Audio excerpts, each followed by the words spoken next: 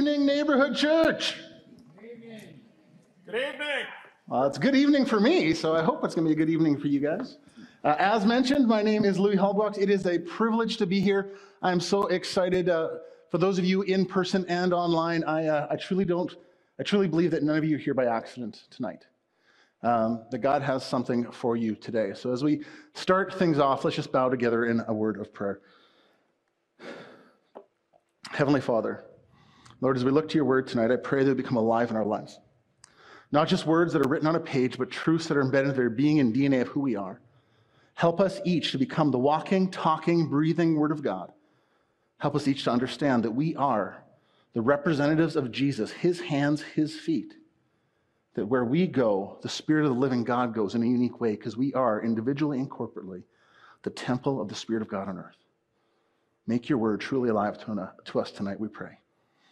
Amen? Well, it's my privilege to be speaking in the middle of this series. We're in week 2 of a series called What a Beautiful Name. Most people like their names. Not everybody maybe likes their middle name, but the vast majority of people like their first names. Dale Carnegie, in his famous book, How to Win Friends and Influence People, he wrote this: remember that a person's name to that person is the sweetest and most important sound in any language. I'm going to show a picture of our family here next. And our family, we're kind of name people. So my name, as mentioned, is Louis Hallbox. My first name, Louis, means mighty or renowned warrior. And my last name, Hallbox, means half-grown. You can tell, right? I know you're instantly thinking, oh my goodness, is he going to be impressive when he's fully grown? Like, that is going to be quite the warrior. My oldest son, so my wife Jenny, who's on staff here as the counselor, is beside me. My oldest son on the far side of the screen is also a Louis. He's Louis Anthony. He's Louis the Fourth. So my grandfather, my father, me, and my oldest son all are named Louis. I kind of joke around about us trying to start a monarchy. My second son in the middle of the photo is Emmanuel Ernest John Hallbox. Emmanuel, which means God with us. Ernest John, because we thought Hallbox was such a simple last name, we'd give him 2 middle names just to spice it up a little. Actually, Ernest John is for his 2 deceased great-grandfathers. When he was born, only 2 of his 4 great-grandfathers had passed away, and their names were Ernest John. And then my daughter, our only girl, Emery Cecile Jabette Hallbox, is named after all 4 of her great-grandmothers, of which all were alive when she was born, and 2 of them are still with us today. And then my youngest son, in between my other 2 boys, Plowman Trent Hallbox. Plowman came to our family with his first name already intact, Plowman, but his name means fire or fiery one. And Trent is my middle name, and there's this connection to family, and there's this connection for him to who he is by his name. Names are important. And in the Bible, they're actually very, very important. Whether it's God engaging humanity or humanity engaging God, throughout the scriptures, names are very important. From the story of the burning bush in Exodus, where Moses asks God, "What is your name?" to John chapter 1, where Jesus first sees Simon, and upon coming upon him, he says, "Yeah, we're not going to call you Simon anymore. We're going to call you Cephas," which translated means Peter, which ultimately means rock, which later on he says, "Upon this rock I will build my church." Names are of incredible importance throughout Scripture, whether it's humanity engaging God or whether it's God talking to humanity. So we're in this series, What a Beautiful Name. And we're basing it on Isaiah 9, chapter 6. We just all said it aloud, but we're going to read it one more time, where it talks about 4 of the names of God. Isaiah 9:6. For to us a child is born, to us a son is given, and the government shall be upon his shoulder, and his name shall be Wonderful Counselor, Mighty God, Everlasting Father, and Prince of Peace. Last week, Pastor John talked about the name of God as Wonderful Counselor, the name of Christ. And tonight we're going to talk about the name Mighty God. A child is born, and his name that is bestowed upon him is Mighty God. What kind of child is this?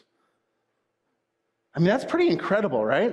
We had the audacity to name one of our kids Emmanuel, which means God with us, but never once did we think, you know what? Let's just straight up call him God. Mighty God. I don't think in any hospital ever has there been two new parents holding their beautiful little baby, and they thought, you know what, honey? I'm kind of going between little Johnny or Mighty God. Right? What kind of child is this that his name, one of his names bestowed upon him at birth is Mighty God? What kind of palace will he be born in? What kind of war-tested parents will he be born to? What kind of incredible celebration will mark his birth? This child who's upon entry into the human world, into life, is deemed Mighty God. What kind of child is this? Well, there wasn't a palace, right? Instead of a palace upon his birth, it was a barn. His parents weren't like royalty. They weren't war-tested, mighty, valiant warriors. Instead, one of them was a teenage virgin. And the celebration, while the decorations were straw, hay, scent to manure, and then eventually a couple of shepherds came in from the field for a couple moments. You see, if you and I were standing at the site, standing at the place and moment in time when Jesus was born, we might think Isaiah got this one wrong. Or he wouldn't have been talking about Christ. It just doesn't look like a mighty God kind of moment.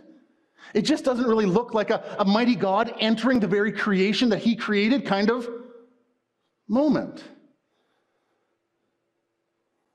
This kind of looks like the destitute of society. This kind of looks like a headline you'd see in some grocery store tabloid.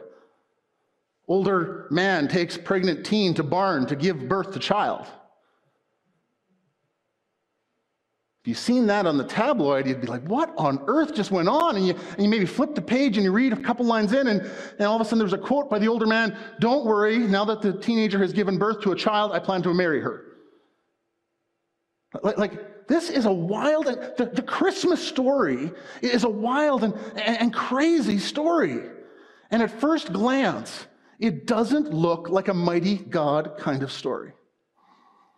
At first glance. So for tonight, we're going to look at some of the context around Isaiah 9:6. We're going to look at the first 7 verses of Isaiah 9, and maybe that'll help give us a little bit of clarity on some of this mighty God declarative name of this child who's to be born. So starting at verse 1, "Nevertheless, there'll be no more gloom for those who are in distress." Sounds good. "In the past, he humbled the land of Zebulun and the land of Naphtali, but in the future, he will honor Galilee of the nations by the way of the sea beyond the Jordan.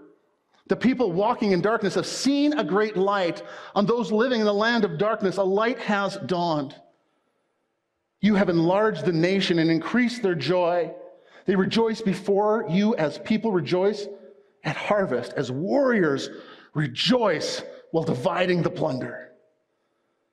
For as in the day of Midian's defeat, you have shattered the yoke that burdens them, the bar across their shoulders, the rod of their oppressor."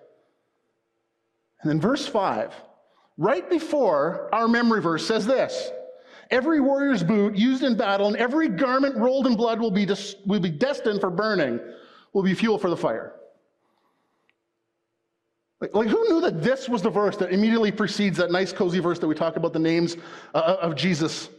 Wonderful Counselor, Mighty God, Everlasting Father, Prince of Peace. Prior to Prince of Peace, boots and bloody garments are burning. Then comes our verse. Verse 6, for to us a child is born, a son is given, and the government will be on his shoulders, and he'll be called Wonderful Counselor, Mighty God, Everlasting Father, Prince of Peace. Of the greatness of his government and peace there will be no end. He will reign on David's throne and over his kingdom, establishing and upholding it with justice and righteousness from that time on and forever. The zeal of the Lord Almighty will accomplish this. And that is a reading of God's word from Isaiah. Amen? So did that help us? Did that really clear up? Did that really clear up how a child born in the barn would have the declarative title, name of Mighty God? Maybe. There was a lot of declarations of might, right? That's good. No more gloom. That sounds good and mighty. People who are living in deep darkness all of a sudden experience light. That's good, that's mighty, that's powerful. A nation that increases, and the joy of that nation that increases. Oh my goodness. That sounds good. Who thinks our nation today could use a little joy? An increase in joy, right? Somehow this child is actually going to break the yoke that burdens people and break the rods that literally beat people down. That sounds pretty good. That's mighty.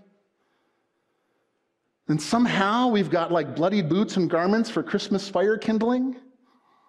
It's a little weird at first, but it's still mighty, right? Never-ending, peaceful government. State. That's good and mighty. This all sounds good, but does the context, at first glance, clarify why it is that this child has this declarative title of Mighty God? So I'm going to try to connect some dots, and I want to ask everyone a few questions. In person and online, everyone, when you're joining us today, wherever you are joining us today, have you ever felt vulnerable? Has there ever been a point in life where maybe you've just felt vulnerable? Has there ever been a moment in your life where you just felt powerless? Maybe relationally, coming up to Christmas, maybe financially, maybe situationally, just powerless. Have you ever felt that your world, your life is in just utter darkness or just incredible chaos? Have you ever felt like, what is going on in my life? For those of you in person and those joining online, have you ever had the feeling that your life, your situation is just so obscure that you couldn't possibly have value or worth? Have you ever said to yourself at some point in life, who am I? I was born in the middle of nowhere. I'm from nowhere. I obviously can't be that valuable or have any grand worth. Jesus Christ is born, and simultaneously, he is born as he enters the world as a vulnerable human and as Mighty God. Simultaneously, both. He enters this world that he created that has actually gone dark. He enters it fully human as this completely vulnerable infant, powerless, born in the middle of obscurity, in the middle of nowhere, born into a headline that would read out of a grocery store tabloid paper. But he was born in this situation so that every one of us would know, no matter what our state or situation, that our life, our situation is not so obscure, not so dire, that Jesus, Mighty God, doesn't want to enter in to our situation, our life, and where we are today. So that you could know that no matter how dark you feel your life is or your world is, if you feel like you're living in that deep darkness, that God, through Jesus, wants to enter in and bring light. You are not past the point. You're not past the point, no matter where your life is, that Jesus, as Mighty God, doesn't want to enter in and dispel the darkness of your life. I want everyone here and online to know that Jesus truly understands what it is to feel vulnerable. No matter who you are, or where you were born, or what situation you were born into, Jesus, Mighty God, understands. He can relate to where you're at, and he wants to enter into your life today. know that the darkness of your life can be dispelled. In Isaiah chapter 9, verse 2, Isaiah prophesies about light entering this dark world and dispelling darkness. In John chapter 1, we read these words. In the beginning was the Word, and the Word was with God, and the Word was God. He was in the beginning with God. All things were made through him, and without him not anything made that was made. In him was life, and the life was the light of men. The light shines in the darkness, and the darkness has not overcome it. The true light, which gives light to everyone, was coming into the world. He was in the world, and the world was made through him, yet the world did not know him. He came to his own, and his own did not receive him. But to all who did receive him, to everyone who believed in his name, he gave the right to become children of God, who were born not of blood, nor of the will of flesh, nor the will of man, but of God. You see, at first glance, the Christmas story doesn't look like a mighty God story at first glance. But as you look at the story and you go a little bit deeper, you start to realize how much of a mighty God story it is. You start to see why it is this child who enters our world and comes in the midst of obscurity is deserving of the title Mighty God. The creator of the universe, whom all things were created through, enters the created order as this vulnerable child so that he could fully relate to each and every one of us.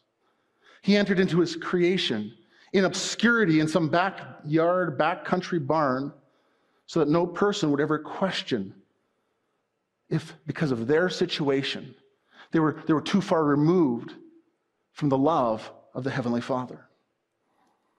So no person would ever have to doubt whether they had value and worth based on their situation. But the story of Jesus being mighty God doesn't just end with us being able to relate to him or him being able to relate to us. That's not where it ends. That's really where it begins.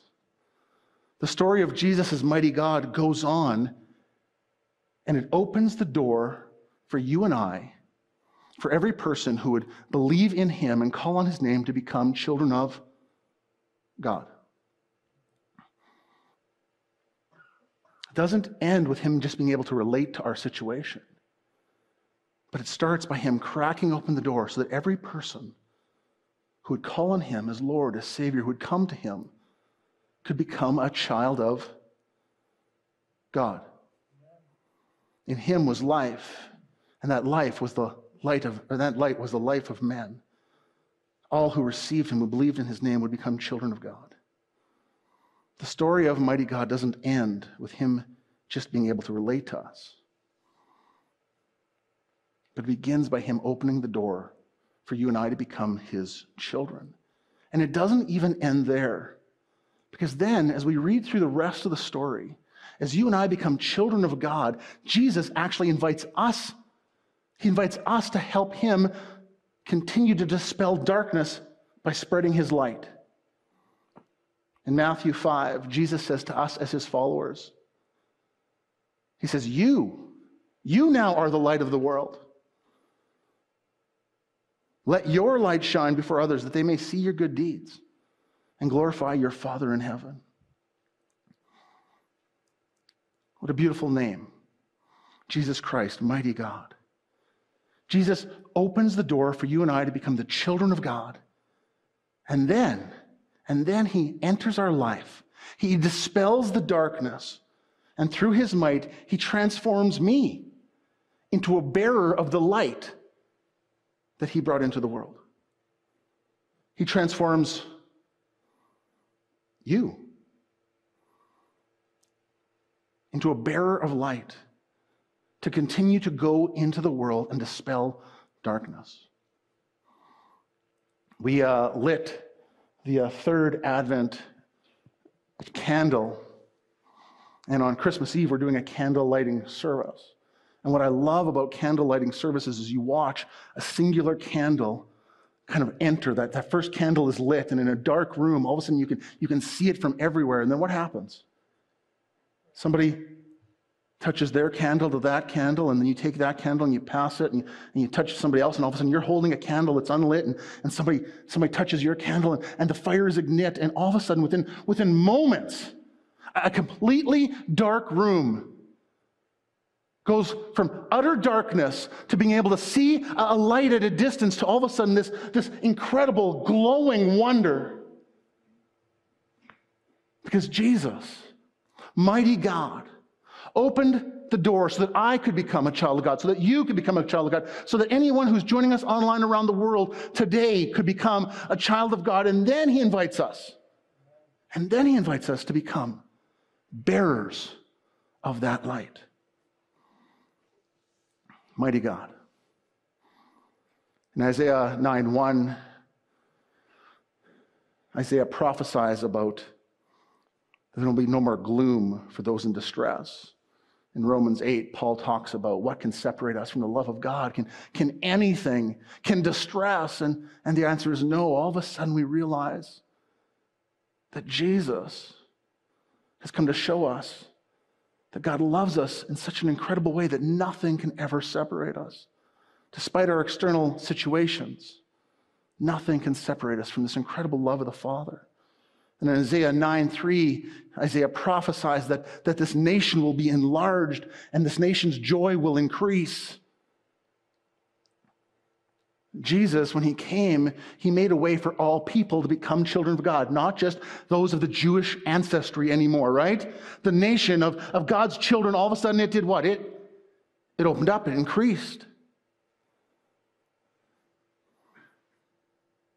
And the joy of that nation, John 15, we lit the joy candle tonight.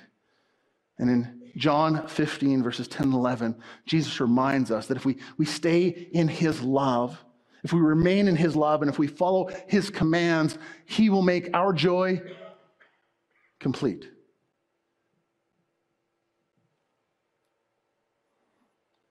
The nation increases, and the joy of that nation increases. We are to be a people of joy.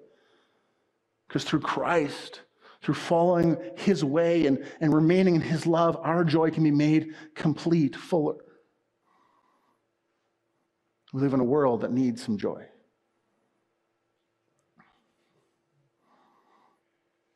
In Isaiah 9:4, Isaiah prophesies that this child will shatter the yokes that burden people, and he will destroy the rods that literally beat people down. And in Matthew 11, Jesus tells us that his yoke is easy and his burden is light.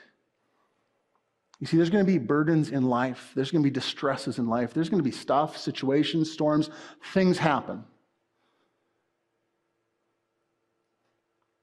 And we're going to be burdened. We're going to be yoked with something, somewhere.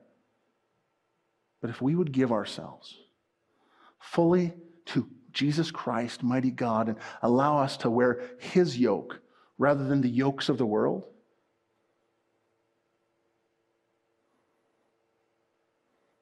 his yoke is easy and his burden is light. Because he is the mighty God. And when we follow him in his way, things on this side of eternity aren't necessarily always easy, but they're always better. They're always fuller.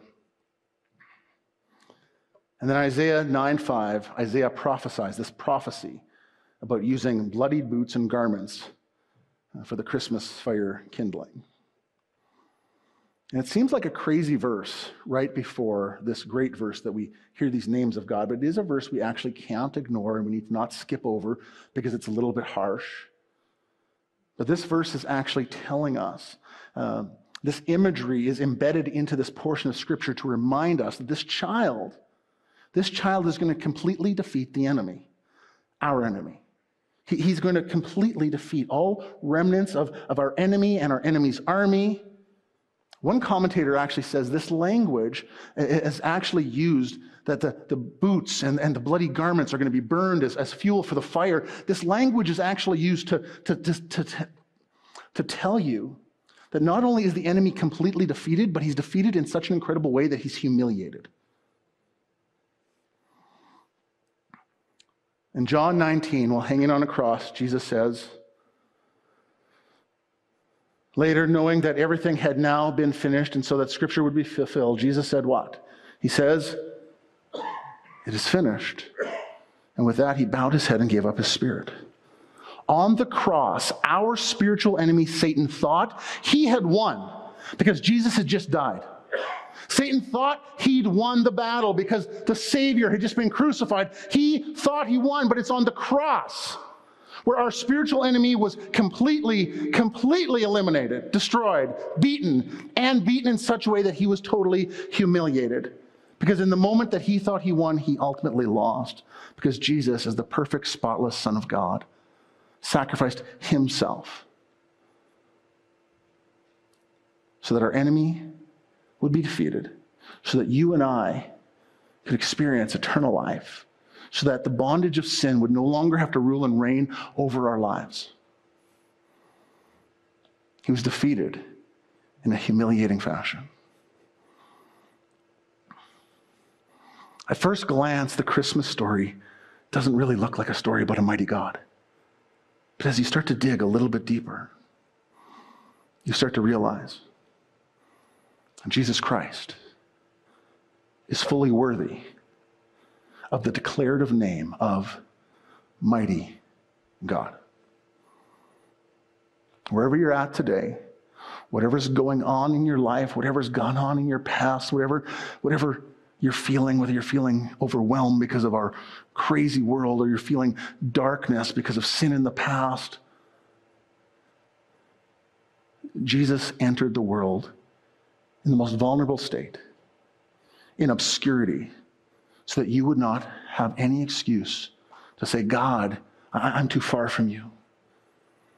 He entered the world with the declarative name of mighty God, with the ability to dispel the darkness in your life, to remind you that the enemy is defeated, that you don't have to be bound by the power of sin, and that you, wherever you're at, can today become a child of God. Jesus Christ, mighty God. Let's bow together in a word of prayer. Oh, precious Father, tonight as we, the worship band can come back up. Tonight as we just reflect on this incredible name, as we reflect on this story of Christmas, that a child born in a barn in the back country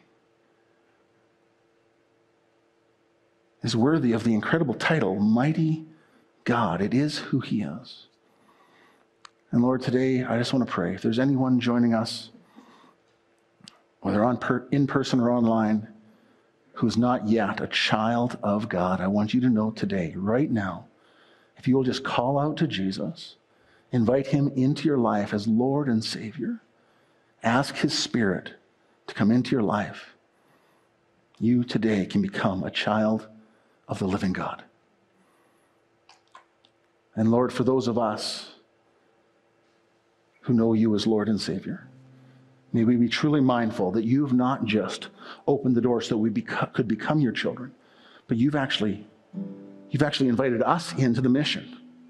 You've invited us in to be the light that dispels the darkness in our world, in our families, in our workplaces, in our neighborhoods. You've invited us to share and spread the light that will turn a dark world bright.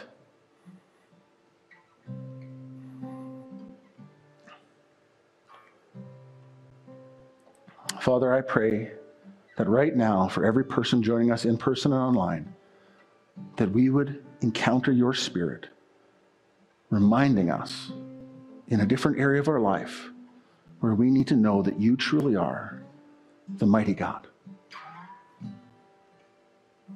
Right now, Spirit, speak to each person.